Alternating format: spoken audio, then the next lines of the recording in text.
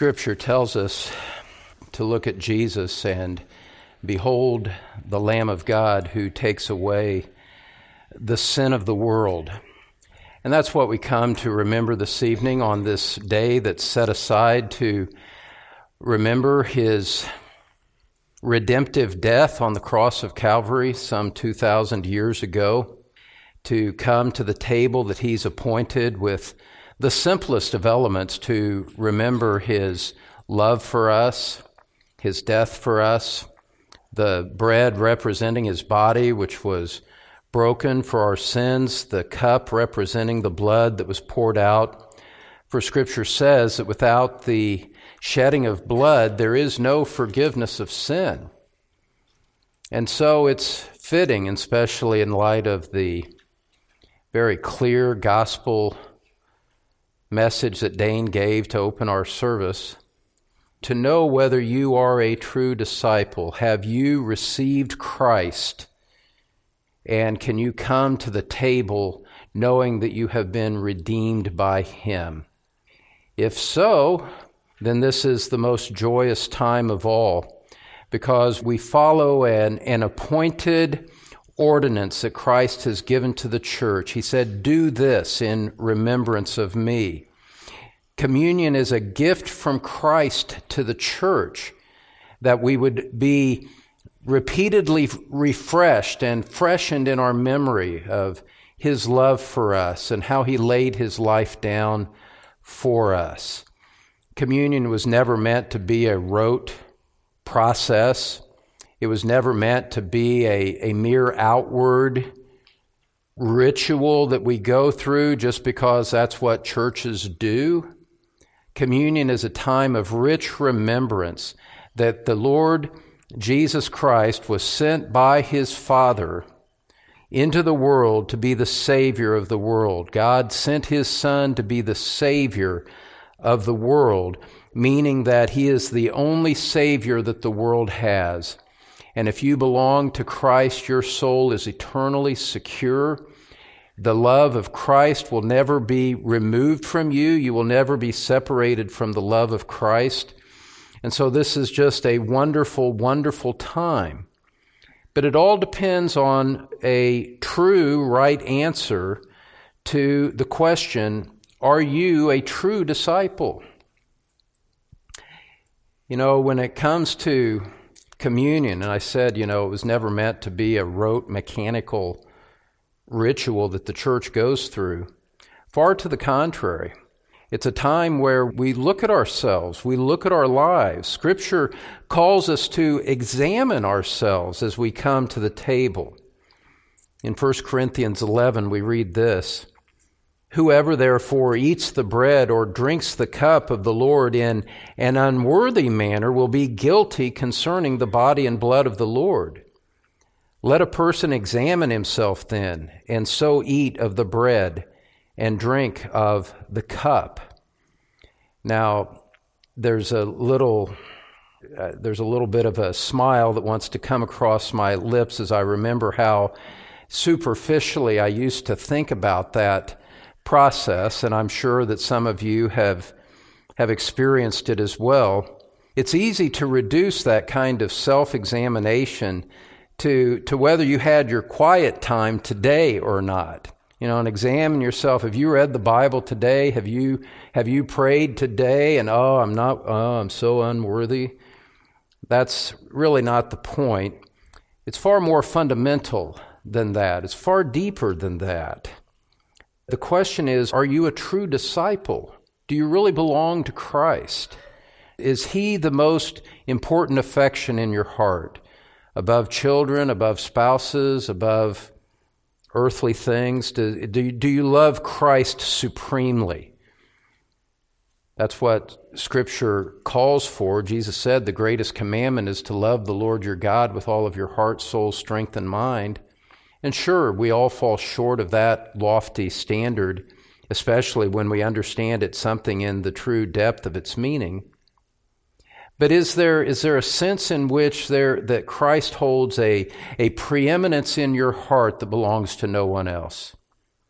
Is there a sense in your heart that recognizes that recognizes that however dear flesh and blood may be to you, however much the interests and pursuits of the world may capture your affections, is there a sense in your heart that realizes no one died for my soul but Christ?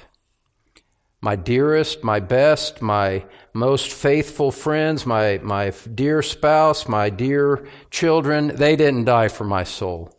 And so I don't love them anywhere like I love Christ.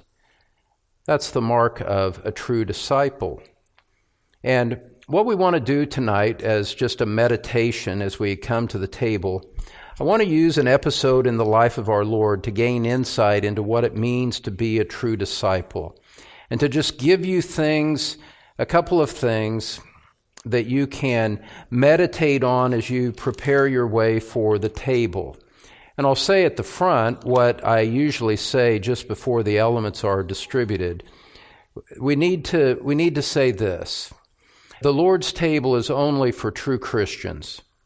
If you know that you're not a Christian, you should not be taking the elements tonight. You should not do an outward thing that is inconsistent with the inner reality of your heart. At the same time, if you are a Christian but you are in a pattern of sin and you know it, there are things in your life that are wrong before the Lord, and you have consistently rejected the prompting of the Spirit to confess and repent of that, and you come in tonight still clinging to whatever that attitude or action or relationship may be, we would ask you to pass the elements and not pretend to rejoice in what the elements represent, the sacrifice of Christ for your sins, when you cling to the very thing that Christ died to deliver you from. That doesn't make any sense, and that would be taking the elements in an unworthy manner. But for the rest of you, coming here as a Christian, coming here with a sincere desire to love the Lord and harboring no unconfessed sin, not making a profession of perfection, but just, there's nothing in your life that you're consciously clinging to. You want to obey the Lord. You love Him. You trust Him. Then the anticipation of the elements is a time of great joy for you. And I trust that what we have to say here this evening from God's Word will be an encouragement to you and an affirmation to you. Life is hard. Life is hard, and, our true comfort, our only true comfort, is who God is in Himself. Our only true comfort is who Christ is, and that He loves us, and that He gave Himself up for us. Nothing else comforts a soul like that, and that's what we want to focus on this evening. If you have your Bible, turn to the Gospel of John, chapter 6. John chapter 6.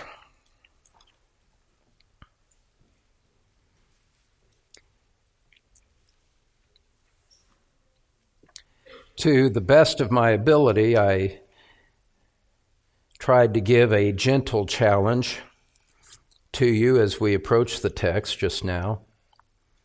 What you're going to see in this text is that Jesus challenged His own disciples as well at a time, a crucial turning point in His ministry. And I'm going to read verses 66 through 71. We read this in God's Word. It says, "After this, many of His disciples turned back and no longer walked with Him. So Jesus said to the 12, 'Do you want to go away as well?' Simon Peter answered Him, 'Lord, to whom shall we go? You have the words of eternal life, and we have believed and have come to know that you are the Holy One of God.' Jesus answered them, 'Did I not choose you, the 12, and yet one of you is a devil?' He spoke of Judas, the son of Simon Iscariot, for he, one of the 12, was going to betray Him. The other disciples didn't know about Judas at that time. Later in the gospel, it makes it makes it very clear they never suspected that Judas was a betrayer, that Judas was a false disciple. But it helps us see something really important, especially in a mixed group like this. I'm so encouraged that all of you have come out tonight. What a blessing it is. You're all individually a gift from God to everyone else here this evening, and a gift from God to me to share in the communion table together. But if in the circle of the 12 there could be one who was unconverted, a devil, Jesus said, then how much more so us, removed from the physical presence of the Lord, removed by 2,000 years, how much more is there a danger of someone in here, likewise, in like manner, being a devil, not truly belonging to Christ? We don't, we can't look in your heart. We don't know these things, and so we have to speak Scripture and do what Scripture says to examine ourselves. And so let's consider what Christ has said here in this passage. In verse 66, we read that after this, many of his disciples turned back and no longer walked with him. Now, the word disciple there is simply a reference to someone who's a learner. They were following Christ and they were learning from him as he taught. It's not a guarantee. It's not an indication that someone has genuinely been born again, a regenerate person. It's not a reference like that. If they were regenerate, they wouldn't have walked away. They wouldn't have left. 1 John 2:19 teaches us about that. They went out from us, but they were not really of us, because if they had been of us, they would have remained with us. And so these so-called disciples learned for a while without coming to true converting faith in Christ, and then they walked away. People followed Jesus, they learned from him, and these people that are being spoken of here in verse 66, they had seen Jesus feed the 5,000 with just a few pieces of bread and a couple of fish. They knew that Jesus had walked on water. They wanted him to be king in a political sense. The Jews were looking for a political Messiah, someone to deliver them from the domination of Rome over their lives so that they could once again be an independent nation and free from Roman oversight. That's the kind of king they wanted. They didn't want a dying Savior. They didn't want someone Lord over their lives. They didn't want a Christ who presumed to command their inner man and command them to follow him. And we see that when Jesus challenged their commitment and exposed their superficial attachment to him, they were gone. This happens today. Christ comes, challenges someone in their thinking through the Word of God, and people don't like it. They stop following Christ. It's a sad thing. And look at verse 64 so we see the context here. Jesus said, "There are some of you who do not believe." For Jesus knew from the beginning who those were who did not believe and who it was who would betray him. And he said, "This is why I told you that no one can come to me unless it is granted to him by the Father." Wow. Jesus just challenged them. They followed him superficially. They gathered around his teaching, but he said, there are those among you that don't believe. And let me tell you, it's as though Jesus said, that no one can come to me unless my Father grants it to him. You do not have the power to make yourself a disciple of mine, Jesus says to them. No one is able to come to me unless the Father gives it to him. God is sovereign. We are not. You are not. And so Jesus challenges their commitment. He was not deceived. Jesus was not. He was not deceived by the fact that they rallied around him when he was doing stuff for them. Rather, he challenges them, challenges their commitment, challenges their spiritual pride and wrong motives. And when he did that, they booked. They were gone. They left. Once their spiritual pride was exposed, they did not follow him. Look at verse 66 again. After this, many of his disciples turned back and no longer walked with him. You don't believe? You can't follow me unless my Father grants it to you? They checked out. So sad to see. Can you imagine? Can you imagine having the Son of God, the only Savior of the world, right in front of you, hearing his words with your own ears, and just because he says something you don't like, you turn and walk away from him to your own eternal destruction? That's what these people did. Beloved, I don't want you to be in that awful position. That's why we're talking about these things. That's why we take the occasion of communion to examine ourselves. They were no longer following him. They turned back. They no longer walked with him. In other words, they abandoned Jesus as their teacher. They were false disciples. And they went from thousands gathered around to a very small circle of remaining men around him. And what happens in the remainder of the text is that Jesus takes that occasion to probe those who remain with questions that reveal the heart of a true disciple. Jesus takes this occasion. It seemed like the ministry had just collapsed. Of course, it hadn't, because God is always working out his eternal purpose. But from outward appearance, there had been a collapse that had just taken place. And so Jesus turns to the others and he speaks to them and he challenges them in a couple of ways. First of all, we see him address, number one, the allegiance of a disciple. The allegiance of a true disciple. Now, we don't use the word allegiance too much in normal conversation. Oh, we pledge allegiance to the flag, but, we don't use it in terms of personal things beyond that very often. The word allegiance refers to an obligation of duty and loyalty to a master. A true Christian, a true disciple, one who could legitimately partake of the elements, is someone who recognizes gladly that he has a duty of obedience to Christ.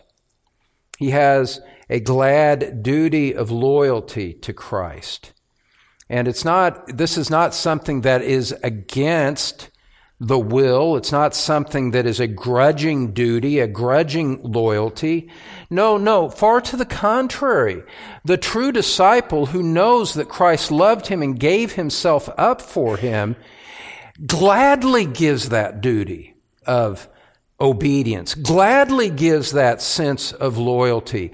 How could I do anything other than love him in return in light of what he has done for me if I'm truly redeemed? The thought that, we would take Jesus as Savior but reject him as Lord, or put that off to another time, that's so foreign to the gospel. That's so foreign to any understanding of the truth. The one who is Savior is the one who is Lord. And the one who is Lord has right to command obedience. And the one who died evokes from those who truly belong to him this glad, willing allegiance, this glad, willing loyalty to him. So that however far short we might fall in day-to-day practice, when a true disciple is thinking rightly about the Lord Jesus, he's thinking, I'd rather die than betray my loyalty to Christ. I'd rather die first than to betray Christ.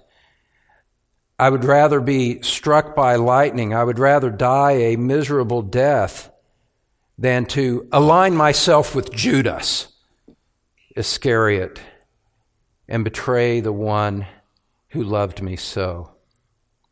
Do you know something of that in your heart? Can you say within your heart, I want Christ like that. I love Christ like that. Now, as we read in verse 67, you see Jesus challenging the allegiance of the disciples and bringing this to the forefront. In verse 67, Jesus said to the 12, "Do you want to go away as well?" Wow. They had just watched the masses flee out of the stadium, so to speak. They had gone from a rock concert of support and enthusiasm, and all of a sudden the place empties out, and they're just left with the hollow echoes of what's around. And Jesus looks at them and says, "You want to go away too?" Now understand this. Jesus was not asking them for information. He already knew the answer to the question. And in fact, the very form of the question in the original language expects the answer no. But he wants to give them an opportunity to respond. So the question is really something more like, "You don't want to go away also, do you?" Is the way we would express it in English. "You don't want to go away also, do you?" It's kind of a leading question. It leads them to the answer no. But they still have to articulate. He's drawing out the disciples' commitment of loyalty to him. And you see that, even if you didn't know anything about the form of the question, you can see that by the way Peter responded as he speaks on behalf of the 12 there in verse 68. The question was, "Do you want to go away also? You don't want to go away also, do you? Do you want to follow them? The door is open. Will you go?"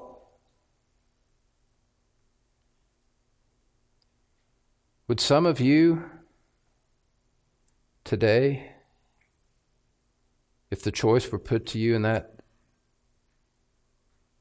same direct manner, would you pick up and follow after the crowd that betrayed him, showed the falsity of their commitment,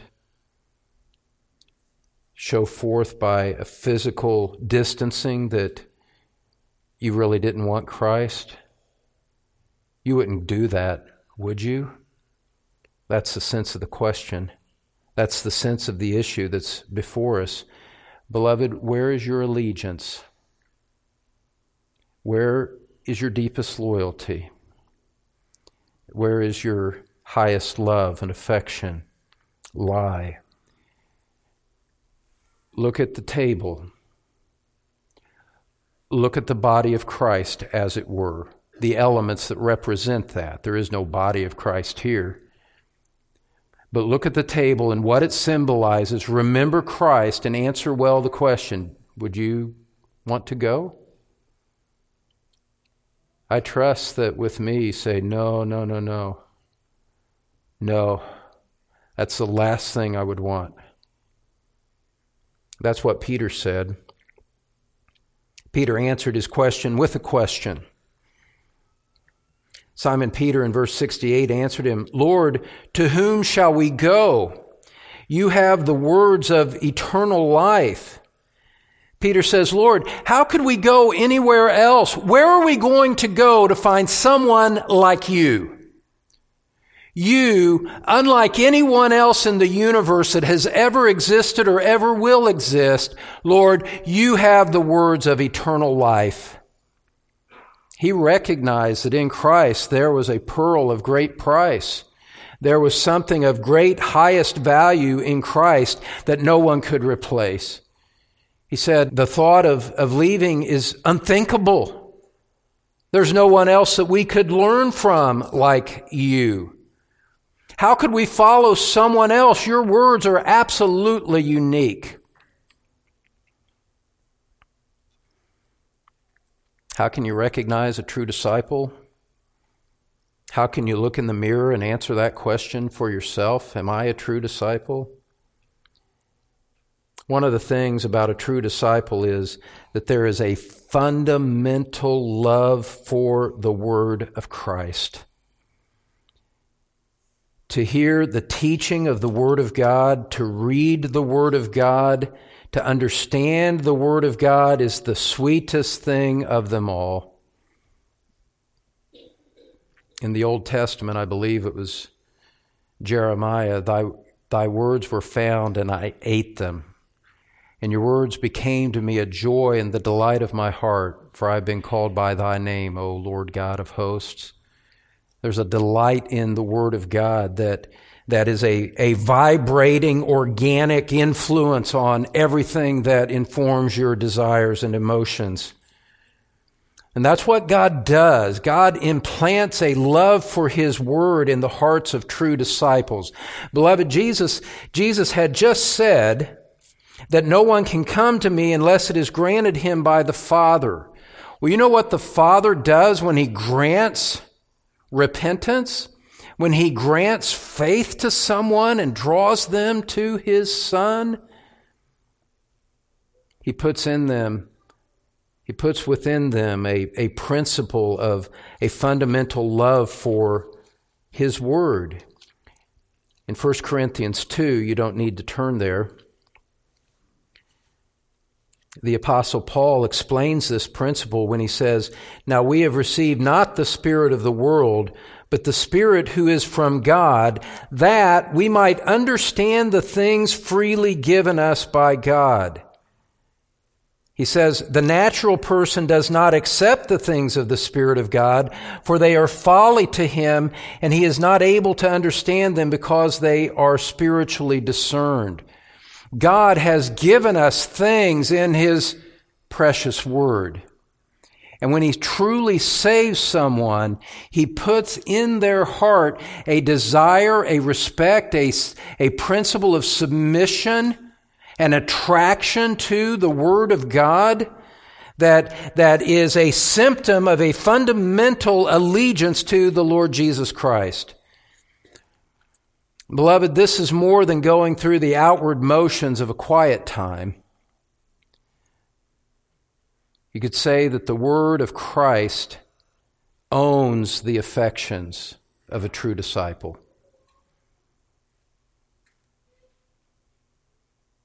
We have the Word of God incarnate. We have the Word of God written. And true disciples have this love for the Word of Christ that Peter expressed. Verse 68, you have the words of eternal life.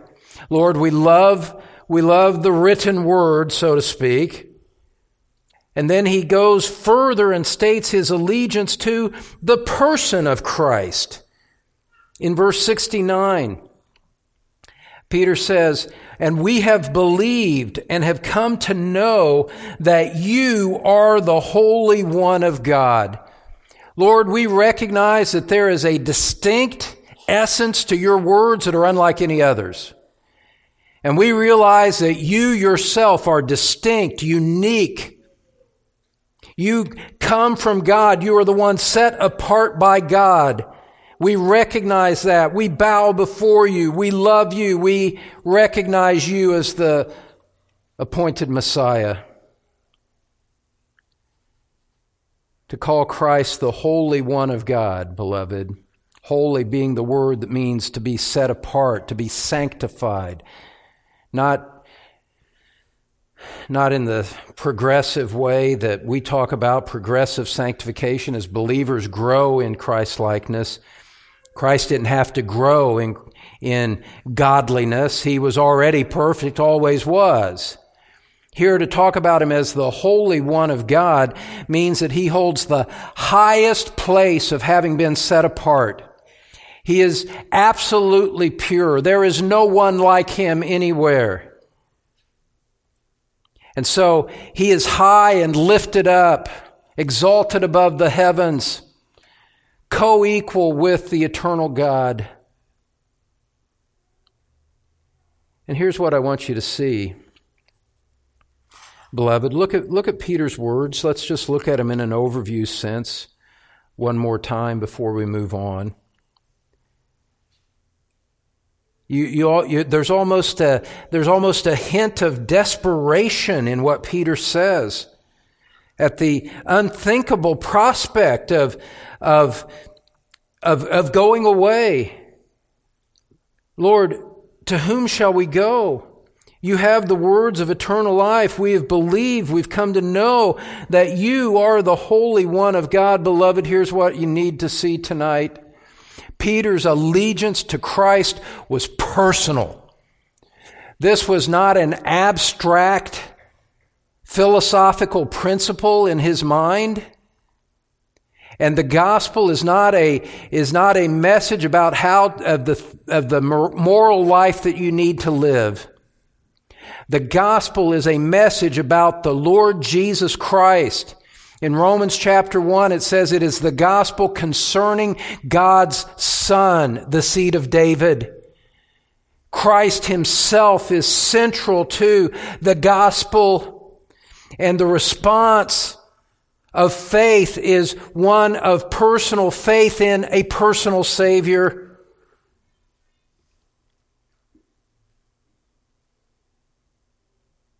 Others may walk away, Lord. The commitment of my heart is I'm going to stay. Peter wanted to stay. True disciples recognize and submit to Christ's authority. They recognize how precious his word is. And beloved, as we contemplate coming to the table, does that somehow describe you?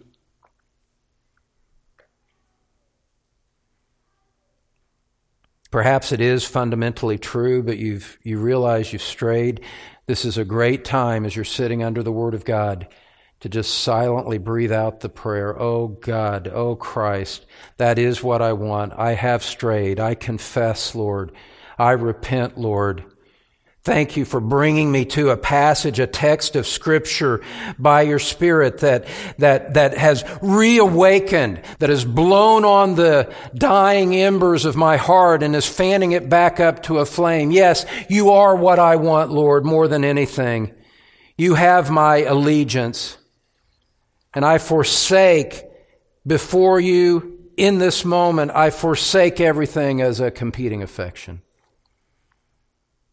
I forsake my sin. I forsake my laziness. I forsake my cold-hearted, lukewarm response to you. Lord, thanks for bringing me back. This is right where I want to be. I don't want to go anywhere else. It's the allegiance of a disciple. Now, secondly, Jesus highlights another aspect of a true disciple. We could call it this. We could call it the reliance of a disciple. The reliance of a disciple. Now, when you look at verse 69, and in the Bible that I have in front of me, it's the last verse on the page. And you read the last verse on the page, so to speak. You read that verse, and Peter says, we've believed, we come to know that you are the Holy One of God. And then you turn the page. You look at the next verse. And you would expect Jesus to affirm Peter's words. And as he did in Matthew 16, where he said, blessed are you, Simon Bar-Jonah, for flesh and blood did not reveal this to you, but my Father who is in heaven. You know, there have been times in other places in Scripture where Jesus affirmed such a profession of faith.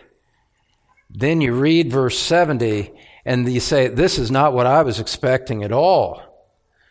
This almost seems like a non sequitur. This doesn't follow, it seems. Verse 70, Jesus answered them, did I not choose you, the 12, and yet one of you is a devil? Well, this is not what you expect. Jesus goes a different direction than affirmation. He challenged the crowds, and they left. Peter makes a wonderful confession of faith, and yet Jesus is pushing back a little bit. Why would he do that? When I first studied this passage years ago, I was very deeply interested in that question. Why would he do that? Why would he talk about one of you being a devil when Peter had just said, you're the Holy One of God? How does that follow? What's the line of thinking? What's our Lord thinking here? He obviously had a purpose. Well, there is an answer to the question. In verse 69, you go back and look at Peter's response again, and he's talking about, we have believed. We have come to know. And there's a little bit of an emphasis there in the original text. What Peter had done in verse 69, as true and as good as the confession itself was, Peter was stressing the disciples' own belief as the ground of distinction between the disciples and the false disciples who turned away. Jesus is changing the focus here. Peter said, we have come to know, we have believed. Jesus says, Peter, time out. Let's get straight who did the choosing here. And it wasn't you. He says, I myself chose you. Jesus answered there in verse 70, did I not choose you, the 12, and yet one of you is a devil?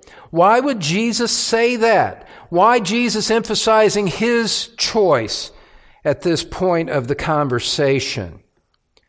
Well, and this helps all of us, there's an element of rebuke, an element of correction to what Jesus says to Peter here.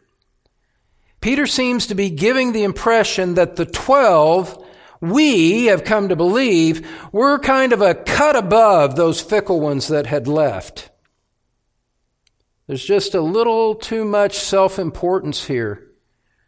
Peter's emphasizing what he had done, what he knew. And what Jesus is doing here is he's purging Peter of that pride. He is tempering the overconfidence which often marked the disciples. Jesus says, you didn't choose me. I chose you. Peter, you've got it exactly backwards. Later on in John 15, verse 16, if you want to turn there, Jesus comes back to this theme and makes it even more explicit.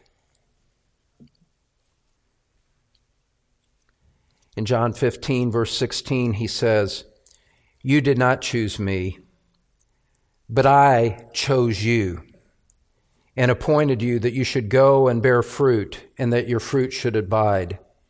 You did not choose me, but I chose you. Later on, the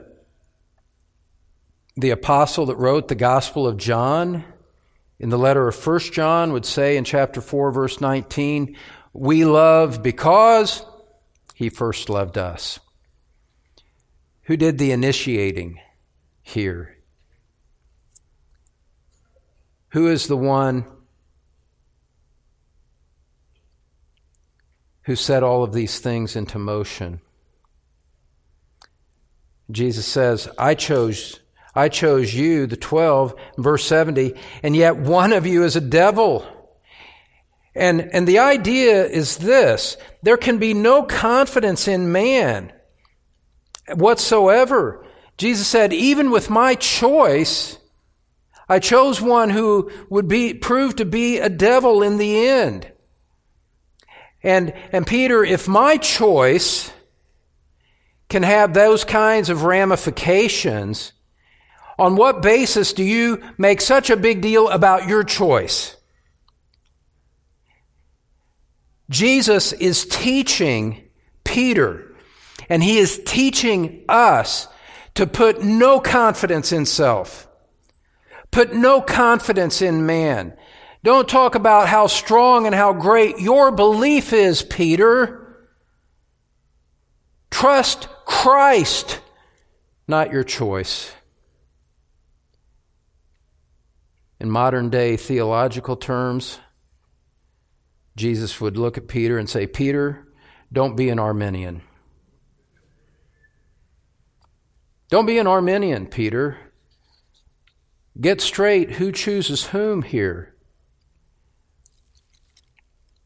The reliance, the faith, where we base our hope, this is so absolutely critical, beloved. Our faith is in Christ, not in our own faith. Christ is perfectly righteous. Our faith is just the means by which we receive Him. It is the distinguishing work of Christ to choose and save us. Faith is the means by which we receive it, but our faith is not our righteousness before God. Christ is our righteousness before God, and faith is the vehicle by which we receive His righteousness. Earlier, in John chapter 6, Christ had stressed the centrality of trusting Him. Verse 40, John chapter 6, verse 40, "This is the will of my Father, that everyone who looks on the Son and believes in Him should have eternal life."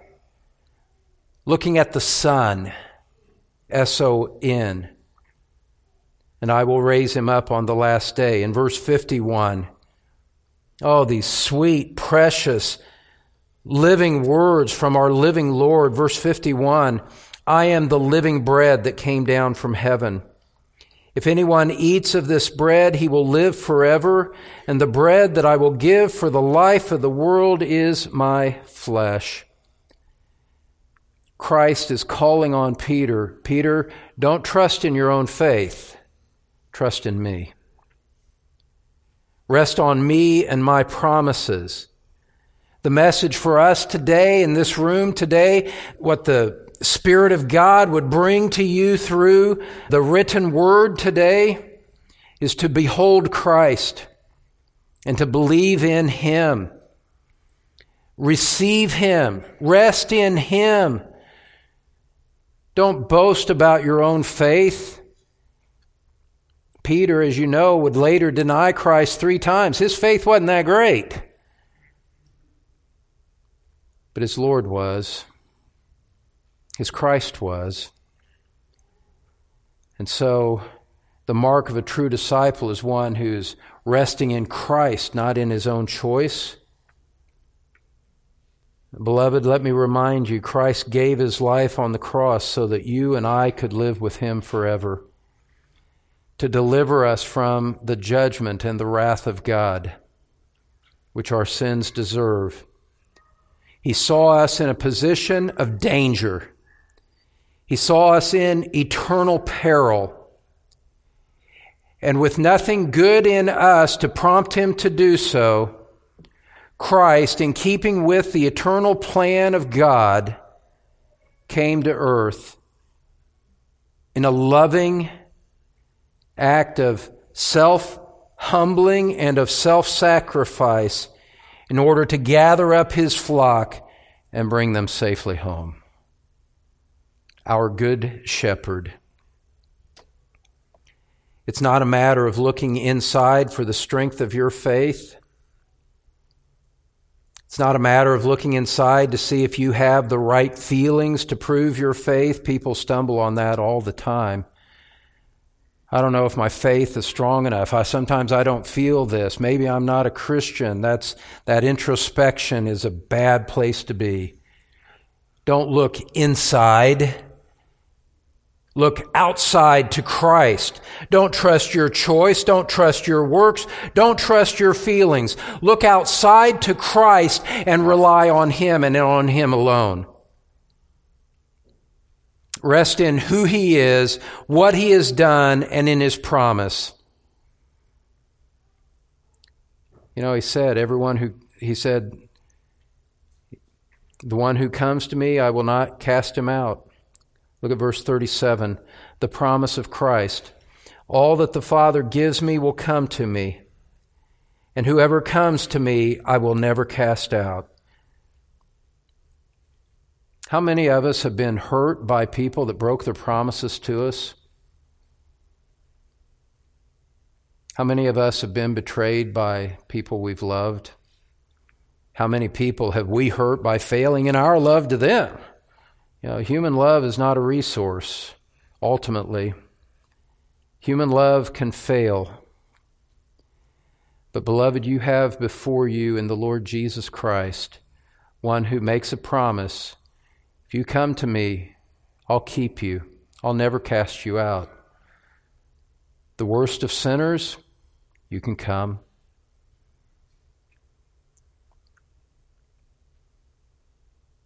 Guilty, defiled, trembling, afraid, you can come too. Come to this Christ and trust His promise. I'll never cast you away. I'll never cast you out. He would have you. My unsaved friend here tonight, Christ will have you. Christ invites you. Christ calls you. He commands you to come to Him, to behold Him, the Lamb of God who takes away the sin of the world. There is nothing in Christ that is keeping you away from Him. There is no reluctance in Him. There may be unwillingness in you. There may be resistance in you. There's none in Him. There is a complete, total, sincere, free offer of eternal life. And so you rely on your perfect Christ. That distinguishes true disciples. I trust not in my faith, not in my choice. I trust Christ. And I submit to Him. Now, as we come to the table, maybe you say, my faith is weak. It's imperfect. I struggle. I get so discouraged. I have my doubts. You know what? Simon Peter can relate. He denied Christ 3 times with curses. But Christ, in this everlasting love that He has for His own, told Peter in advance, Peter, I have prayed for you that your faith would not fail. Christ lets us stumble. Christ lets us see our own weakness so that we would learn not to trust in ourselves. And once we've learned that lesson, Christ comes along to gather us up and say, I never left you. You were always in my hand. And suffering, weak, discouraged Christian, even tonight in that sorry state, Christ has you in His hand. Christ loves you. Christ keeps you. Even when Peter was about to fail, Christ was keeping him. I look back at the times where I failed, look back at the time where literally I raised my fist against heaven. I did this as a Christian. Said, what are you doing? What a shameful thing for a disciple to say. But my point tonight is that even then, Christ didn't send me away. Have you resisted, rebelled, Christian friend? Christ hasn't sent you away. Just come back to Him. In your weakness, Christ is keeping you. Christ died to save you. His act of saving you in the past was not a temporary reprieve. It was a permanent gift, an eternal gift of eternal life that He gave to your eternal soul. And the keeping of that, He takes His own responsibility for. Are you a true disciple? A true disciple holds to Christ with allegiance and reliance. If you see something of those things pulsating in your spiritual veins, you can rest, beloved. You can rest knowing that He who began a good work in you will perfect it until the day of Christ Jesus. And if you are a true disciple, I invite you to come to this table with joy. We who know Christ have the opportunity to celebrate His love for our souls tonight. We remember Him by faith. It's a memorial, not a sacrifice. There's no need for any new sacrifice, for a recurring of the sacrifice. No need for any of that, because He's a perfect Savior. He offered one sacrifice which was perfect for all time. What a wonderful Savior. What a wonderful, wonderful Savior is Jesus, my Lord. Perfect in His love for us. Perfect in His sacrifice. Perfect in His keeping of us. Perfect in His forgiveness.